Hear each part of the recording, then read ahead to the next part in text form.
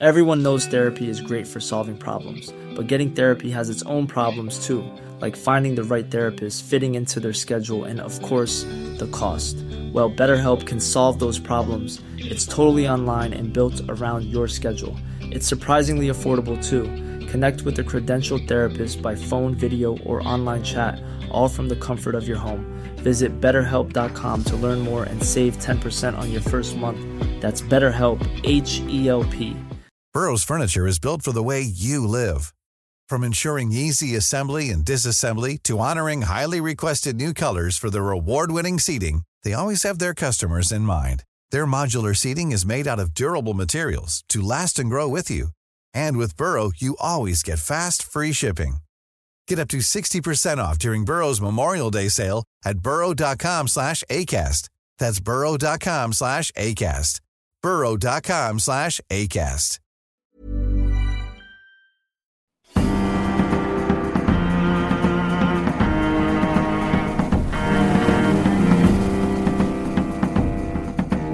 From the Society for Nautical Research, I'm Sam Willis, and this is the Mariner's Mirror podcast, the world's #1 podcast dedicated to all of maritime history. It's the 30th of November. This continues our series of excerpts from the logbook of the whaler Swan of Hull from 1836.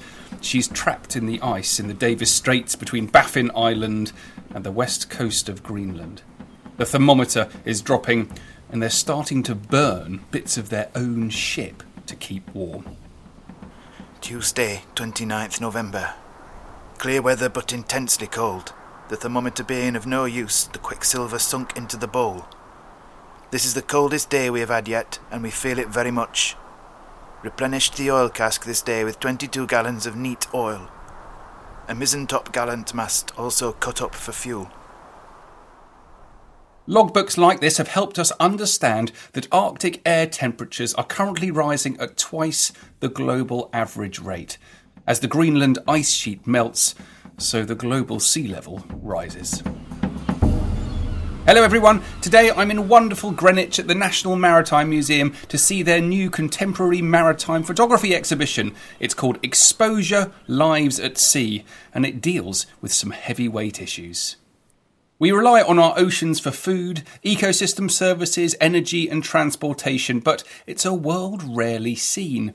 To open this up, the National Maritime Museum have created this exhibition in which the experience of work and play at sea will be explored through the lenses of 6 seafarers and researchers.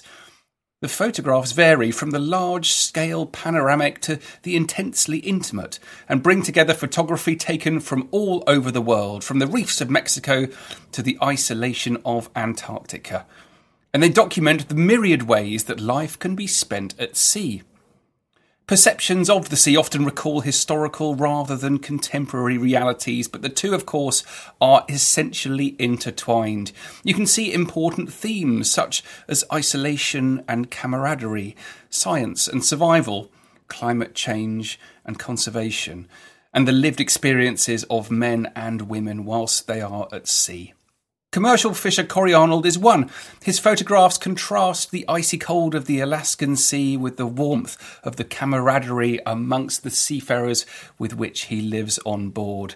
In Scotland, Peter Ian Campbell specifically trained to work on oil rigs in order to capture the unique experiences of the people working there. And he reveals those human stories of people working in one of the most challenging environments on Earth.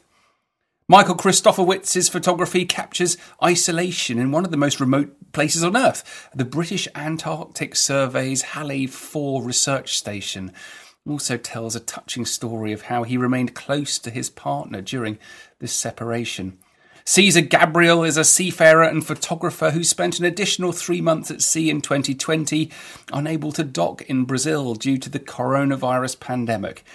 Physical and mental challenges of life at sea are beautifully displayed through his photographs.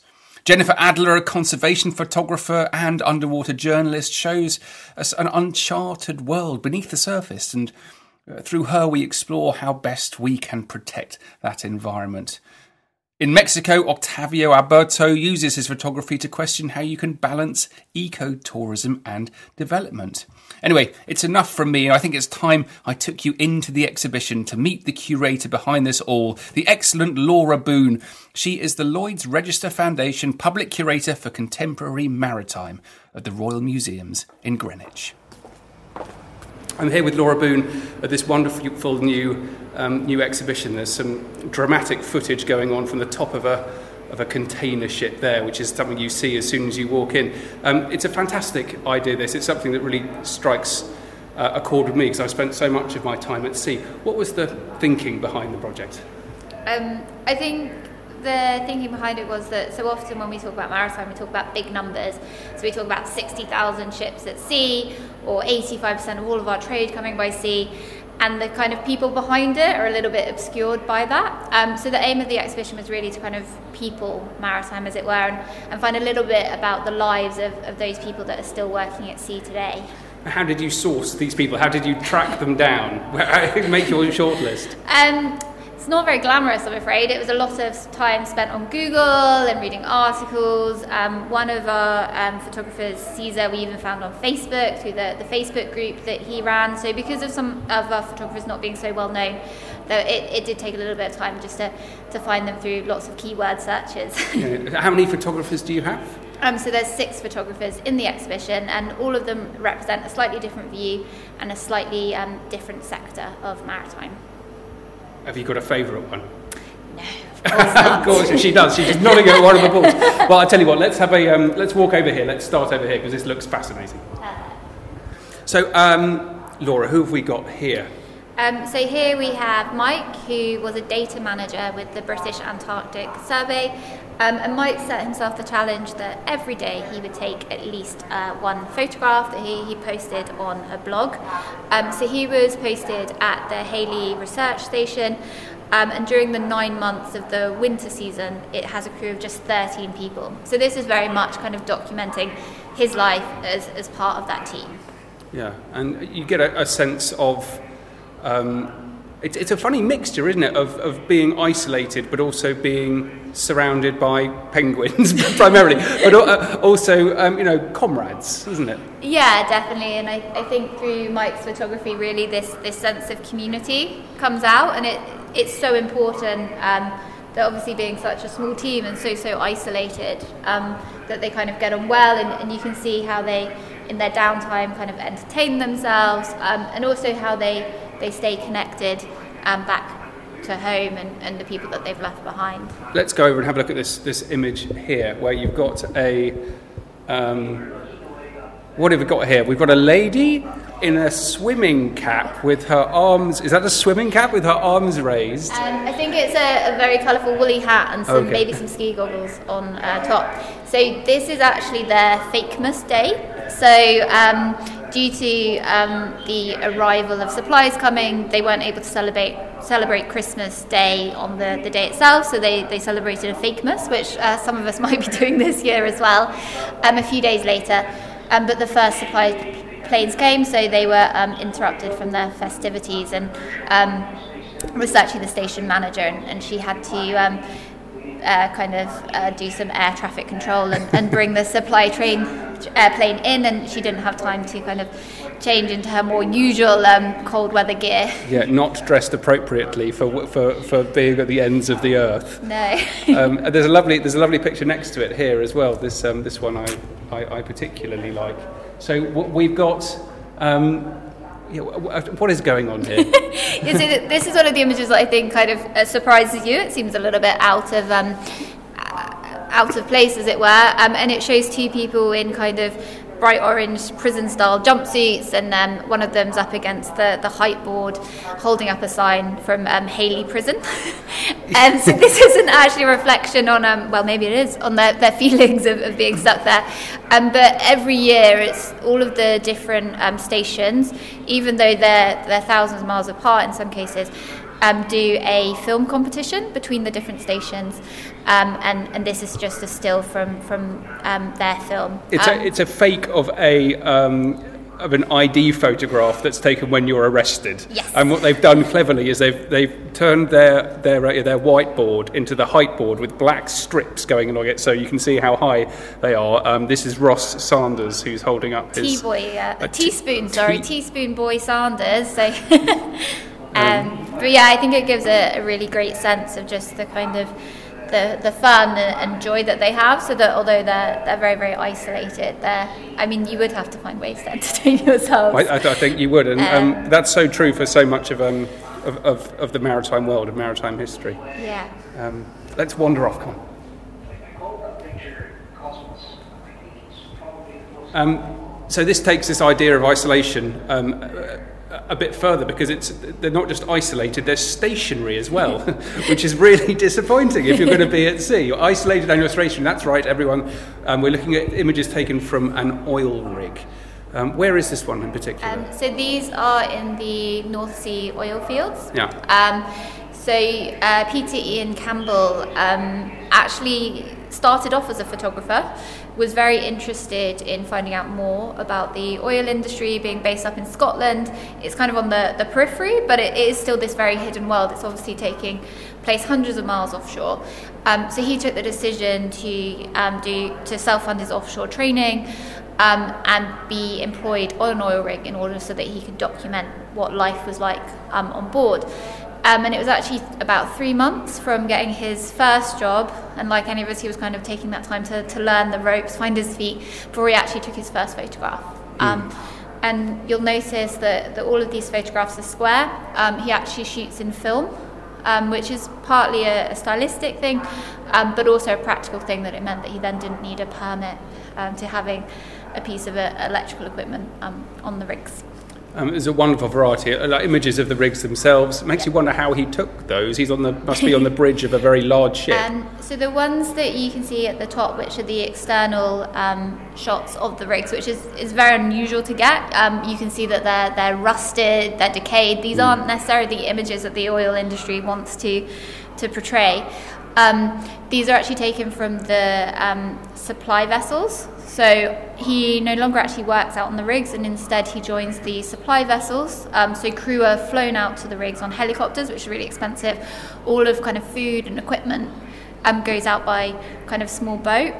So he now joins these boats, and it means that he's able to get these really unusual external shots, including the final shot that actually just shows the leftover concrete legs of a decommissioned oil rig, and that's something that he looks at in his work. This is a particularly beautiful photograph, actually, isn't it? Because it shows the legs, the foundations of the oil rig, but they're exactly at the same height as the horizon. Yeah. So what you've got is just a gap, an absence of where there might have been something at one time. Yeah.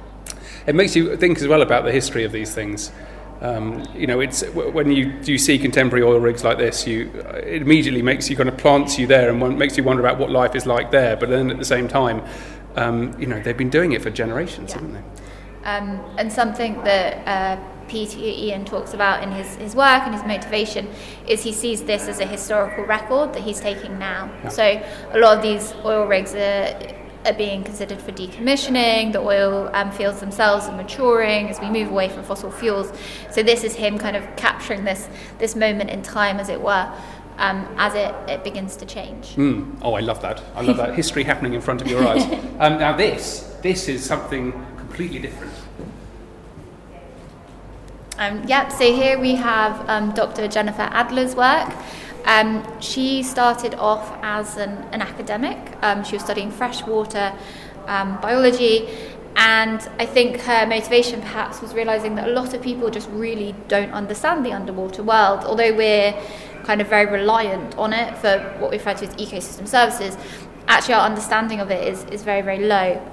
So once she finished her PhD, she decided to start documenting science happening. So in front of us we have wonderful pictures of coral reef study and restoration, and also some images that I always feel are quite kind of Bond girl-esque, with the spear guns collecting small fish to study them. But it's her kind of opening up this world that otherwise we wouldn't see of science in action, as it were. I love this one in the middle. Let's just back up here and have a look at this one. So it looks like 3 antlers of a tiny reindeer, but actually they're pieces of coral, and they're tiny. They're three. They're the size of a finger, and they're being tagged with cable ties, and you just get a sense of how minute and how careful is the care of these coral reefs. How sort of specific and tiny it needs to be and focused. So it's really methodical work. So they've had to drill into the seabed itself to make a little space for the coral. It's then implanted, and as you say, they're then using cable ties, which come to the rescue in all occasions, to just secure it in. These photos, some of them refer to as coral reef gardeners. You do really get a sense that, as you say, they're just really meticulously restoring damaged areas of reef. And this has been a kind of groundbreaking project in the Florida Keys that is now being replicated worldwide, because as we know that there's unfortunately huge areas of coral reef that have become degraded. So one thing that people are looking at is if it's possible to restore them in this manner. Yeah, it's the only thing I can compare it with, like through the scale of it, is maybe giving someone a hair transplant, strand by strand, except you're trying to cover the entirety of this coral reef with pieces of coral. So it's so admirable, and again, it makes you, all of these cutting-edge images of what's happening now, what is happening right now with the planet, it makes you think about how other people have spent their time underwater in the past. Yeah. And if it wasn't for these photographs, it's just something that we wouldn't be able to see. Yeah, absolutely. Right, let's go explore more. This is so much fun. What's around the corner? Ryan Reynolds here from Mint Mobile. With the price of just about everything going up during inflation, we thought we'd bring our prices down. So to help us, we brought in a reverse auctioneer, which is apparently a thing. Mint Mobile Unlimited Premium Wireless. How to get 30, 30, bit to get 30, bit to get 20, 20, 20, bit to get 20, 20, bit to get 15, 15, 15, 15, just $15 a month? Sold! Give it a try at mintmobile.com/switch. $45 up front for 3 months plus taxes and fees. Promo rate for new customers for limited time. Unlimited more than 40 gigabytes per month. Slows full terms at mintmobile.com. Everyone knows therapy is great for solving problems, but getting therapy has its own problems too, like finding the right therapist, fitting into their schedule, and of course, the cost. Well, BetterHelp can solve those problems. It's totally online and built around your schedule. It's surprisingly affordable too. Connect with a credentialed therapist by phone, video, or online chat, all from the comfort of your home. Visit BetterHelp.com to learn more and save 10% on your first month. That's BetterHelp, H-E-L-P. Burrow is a furniture company known for timeless design and thoughtful construction, and free shipping, and that extends to their outdoor collection. Their outdoor furniture is built to withstand the elements, featuring rust-proof stainless steel hardware, weather-ready teak, and quick-dry foam cushions. For Memorial Day, get 15% off your Burrow purchase at burrow.com/acast, and up to 25% off outdoor. That's up to 25% off outdoor furniture at burrow.com/acast.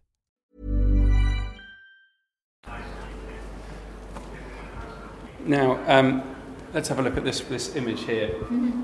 It's great because it's an aerial photograph. It's taken from above, isn't it? Taken from the bridge of a ship, looking down on the deck, and there are 5 men in curious poses in water. And I think what they've done is it's baking hot wherever they are, and they've flooded the deck to create a swimming pool. Yeah. So this photo is taken in the Atlantic Ocean. And I think it's one of the works that at first kind of attracted me to Caesar's project, because it's just so striking. It takes you a little while to work out what's going on. But yeah, it's a hot sunny day, and to kind of cool off and relax, they've flooded the deck, as it were, to make this rather impromptu swimming pool. It's something that speaks of time being spent at sea. When you think of sailors doing their sailory stuff, it's only a fraction of the time, isn't it? They've got huge expanses of time that needs to be filled. Now, they're often doing work, but there is leisure as well, isn't there? Yeah, and Caesar talks about the importance of the photo is called Blowing Off Steam, but this importance of kind of relaxing. Lots of their jobs are very kind of pressurized, very time sensitive. They've got a lot of responsibility on their shoulders. So getting together as a crew and just enjoying themselves and relaxing is extremely important for their well-being. And they're genuinely relaxing here, whereas in the photograph behind, one of them is covered in honey and jam. Yes. I think, isn't it? So this is enjoyable relaxation, and this is something that has an ancient history, isn't it? What we're looking at here. Yeah. So the photos you're referring to are a set that look at crossing the line, which is an ancient tradition that seafarers still observe today to celebrate crossing the equator. So for a seafarer whose first time it is, he's set kind of challenges by Neptune. He's tested by the devil. We have a photograph of the devil on board that ship, who appears to have a wig made out of a mop, perhaps. He does. What do you reckon his horns are made out of? I can't work that out. They look almost wooden, and then he's got a kind of paper mache, snout. Almost like kind of pig snout. Yeah.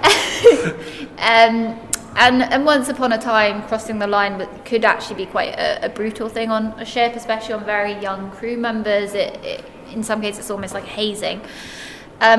Whereas now, although they've kept the traditions of the kind of mythology behind it, you still have representations of Neptune, god of the sea. It has softened a little bit. So we do have our crew member made to crawl through some sort of cylinder, but instead of actual oil, they've made up a concoction of kind of tomato ketchup, honey. I think there's some chocolate spread in there. I think they've put maybe a bit too much ketchup in this mix because it's quite red. It looks almost blood-like. And then the final image, we have someone...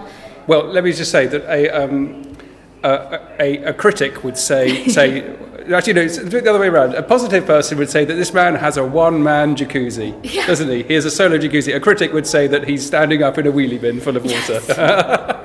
Yeah. Or in symbolism, he's bathing 3 times in seawater. I see. But it's obviously it's probably quite practical as well if you've just crawled through a rather sticky mess of honey and all sorts. But yeah, so that's the final part, is this kind of idea of sea baptism. So yeah, it's wonderful to see that it's, as a tradition, still continuing today, and I think for seafarers, kind of marking these occasions at sea are really important, both to kind of break up the journey, but also to really build that sense of community. Yeah, and it is an international community, isn't it? We're looking at faces from all over the world here, and although there are 5 men here, but there are, it's very much balanced between men and women. Yeah, definitely. So Caesar himself is Romanian, but he does spend most of his time off the coast of Brazil now, but during his career he has travelled all across the world. Let's have a look at these remarkable ones behind us here. There's a lovely quote actually behind it. Photography is a very good way to convince decision makers to change their perspectives in favour of the environment. And here are 8 photographs which very much support that, don't they? Yeah, so Dr. Octavio Berto is an academic.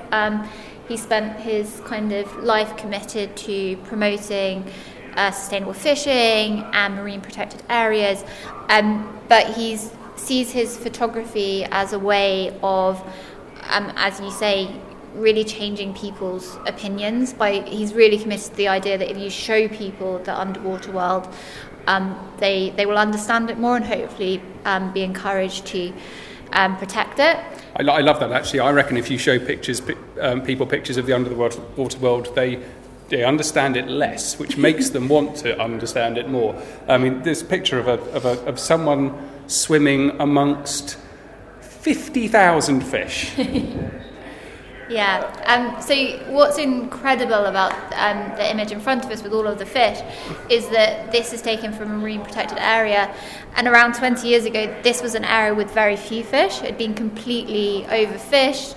Although there was still some commercial fishing continuing, it was becoming really unprofitable, and the community and the decision makers made the difficult decision to actually stop fishing, which hurt them financially short term. But now, as you can see, the area is recovered to an amazing extent, and there's some kind of community fishing that occurs, but also there's lots of kind of ecotourism. So it does show a really kind of hopeful idea in there as well, that through marine protected areas we can kind of protect and also regenerate areas.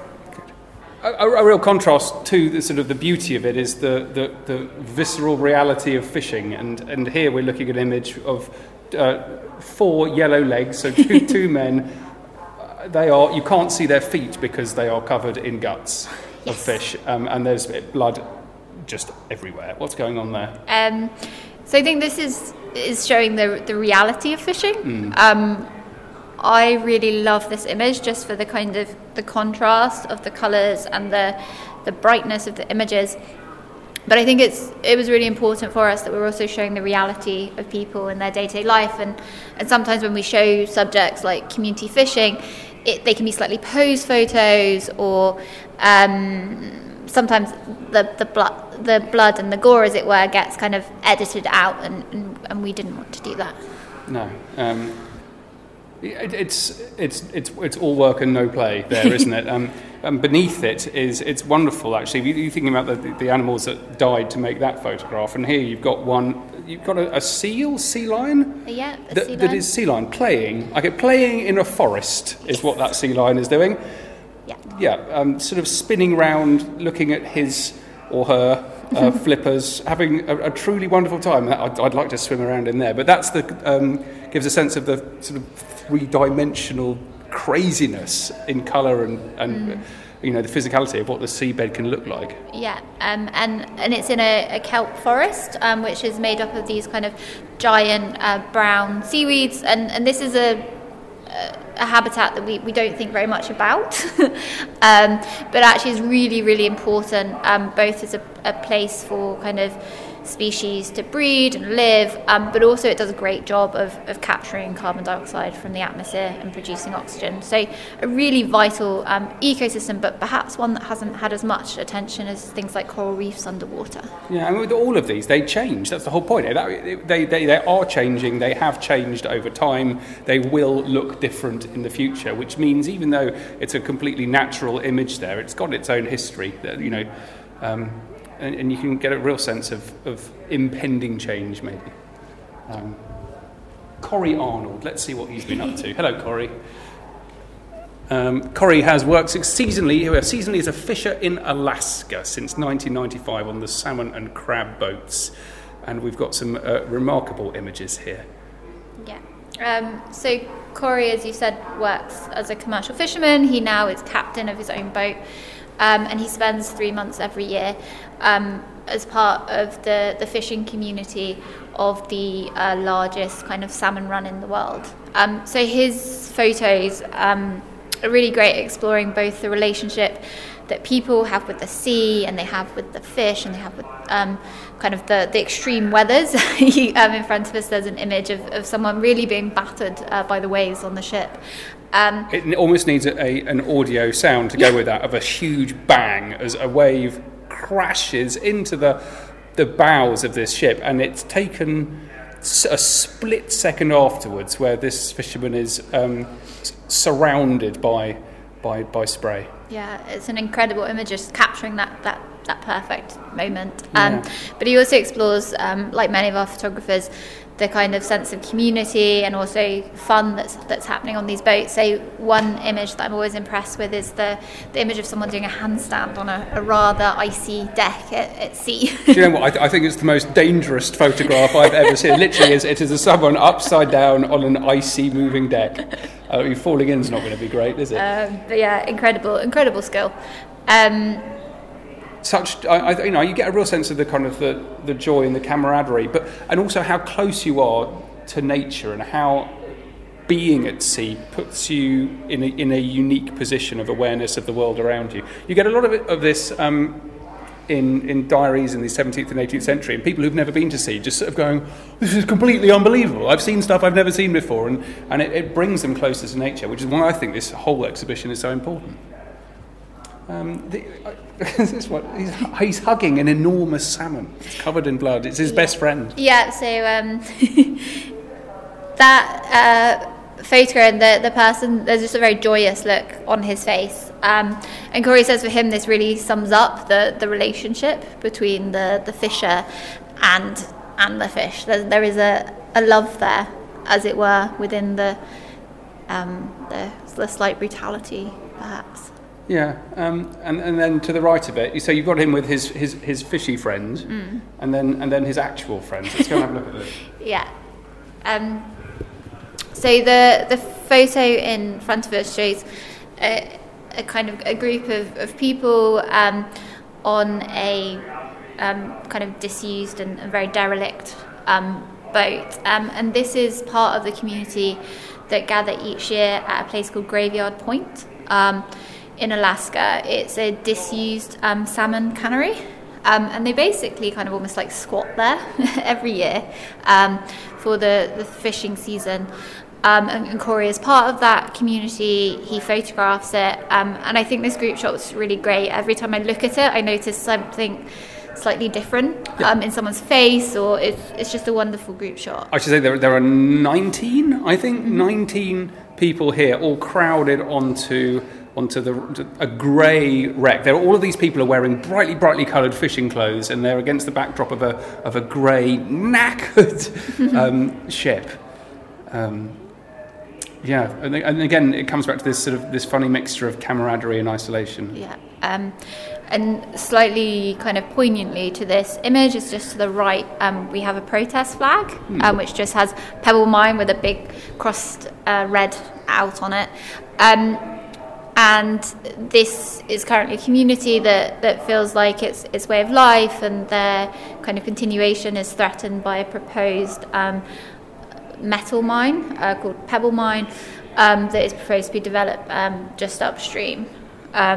So Corey is heavily opposed to the mine, and himself and a lot of other people are arguing that if it goes ahead, it's going to lead to a huge drop in water quality, which would affect the salmon run, which is currently managed sustainably, and really kind of threaten both their way of life and that of the indigenous local people.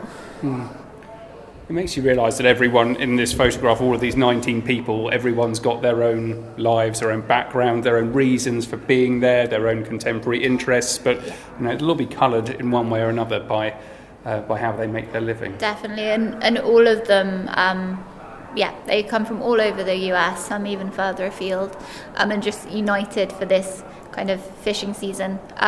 It's quite interesting actually, Corey himself, although he was always interested in fishing. He started fishing with his dad. The reason why he became a commercial fisherman is because he graduated into one of the economic crashes.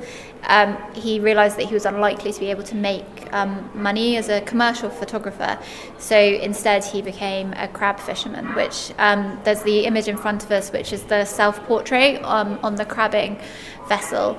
Let's have a quick look at that. I can't quite see it. So he's perched on top of these giant cages. It's wow.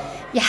I'm surprised he's not doing a handstand. Yeah. So seriously precarious. Yeah, seriously precarious. You've got these crab pots. There must be 1, 2, 3. There must be 30 crab pots, 50 crab pots. Yeah. He's on top of them, working with a crane, which is preparing to lift one off, and I suspect cast it into the sea. So that'll be baited and ready to go. And just really heavy wave action. It's pitch black. I wonder if anyone did a risk assessment for that job, because I mean, it'd be a miracle if he came back with all of his fingers. So crabbing, especially at this time, there's been a few more safety measures that have come in, was extremely dangerous, but you can get quite a high price for the crabs, perhaps as a reflection of that. So that's how he became a fisherman, really. Oh, it's a wonderful story. I mean, and also it reminds you that seafaring, it's always been a dangerous occupation, and it really it marks and scars people, I think, and certainly changes the way they think about life. And you've really brought that to life here. It's wonderful. So how would people come and see the exhibition? We're talking because it's a silly question, but we are in lockdown. What are your plans for opening up? So we are hoping to open as soon as legally possible. And then, like many museums, we're operating a ticket system. The tickets are completely free, but you just need to go onto our website to book a ticket. And then we're operating under COVID-safe spacing. You'll notice that the exhibition feels quite airy, which is great, but it's been designed with COVID spacing in mind. So there's definitely plenty of space to socially distance within the exhibition. Yeah, and I'd encourage everyone who's listening to this to do their best to come and see it. It's inspirational, and I think life-affirming and life-changing. It's wonderful. Well done. Thank you. Well, I do hope you have enjoyed this episode, and if you want to help out, please do everything you can to spread the word. And the best thing you can do, of course, if you're not a member already, it's join the Society for Nautical Research at snr.org.uk. And you can find us all over social media. Do please get in touch, and we'll be back soon with another episode.